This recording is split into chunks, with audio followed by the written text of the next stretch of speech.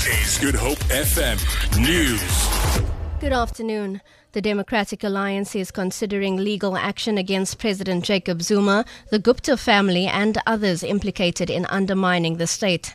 2 Sunday newspapers have published details of apparently damning emails showing that the wealthy, politically connected Gupta family run South Africa and are behind the decisions President Jacob Zuma has taken. The DA has consulted its lawyers to seek legal opinion on what charges can be brought. The DA's Graham Charters.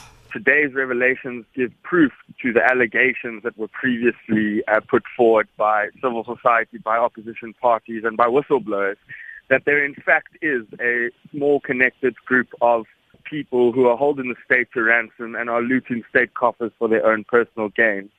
We have approached our lawyers. The family of a murdered Stellenbosch University student has expressed great shock at her death.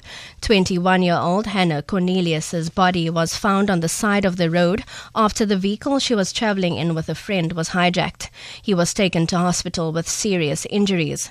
Cornelius is the daughter of the chief magistrate of the Simonstown Magistrates Court.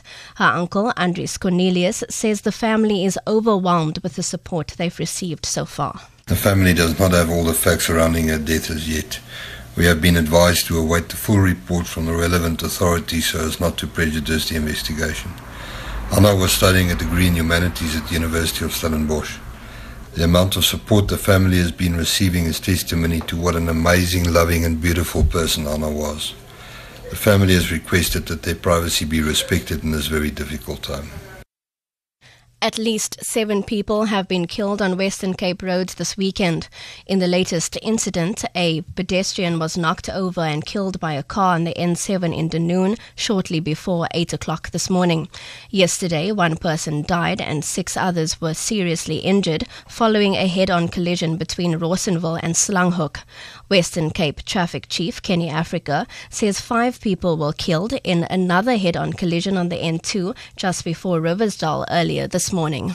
Opel motor car and Tata motor car was involved in a head-on collision. The Opel motor car burned out completely and 4 occupants inside the Opel, and they were burned beyond recognition. In the Tata motor vehicle, 1 person also lost his life.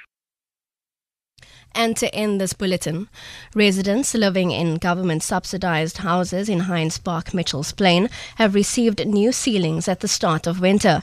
The city of Cape Town has installed new ceilings in 1,142 houses after nearly 2 decades. The houses were not fitted with ceilings when it was initially built back in 1994 and 2005. Mayoral Member for Transport and Urban Development, Brett Heron, says the city invested 18 million rand on the project to correct the shortcoming of the previous designs. He says residents can expect significantly warmer houses this winter. For Good Hope FM News, I'm Robin Frank.